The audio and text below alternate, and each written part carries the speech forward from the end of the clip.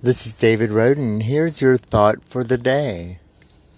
What if, and take it as a story, take it literally, take it however you want. Me, I'm going to express it in a literal fashion, because this really is the way that it is going. And not a lot of y'all like it. The majority of you don't like it. Some days, everything is in sync. Some days, y'all try to run me off the road. Because you already know. My name is David Christopher Roden. I came to you as Michael. And I told my mother, my name is not Michael, it's Christopher. But I'm actually both. You can call me Maleficent, Ursula, Aladdin. I'm many things to you.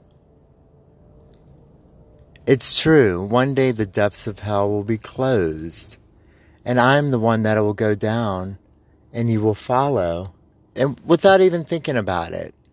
You know that I'm your leader, and you know that you are my followers. One man predicting the future, one man asking you to join him.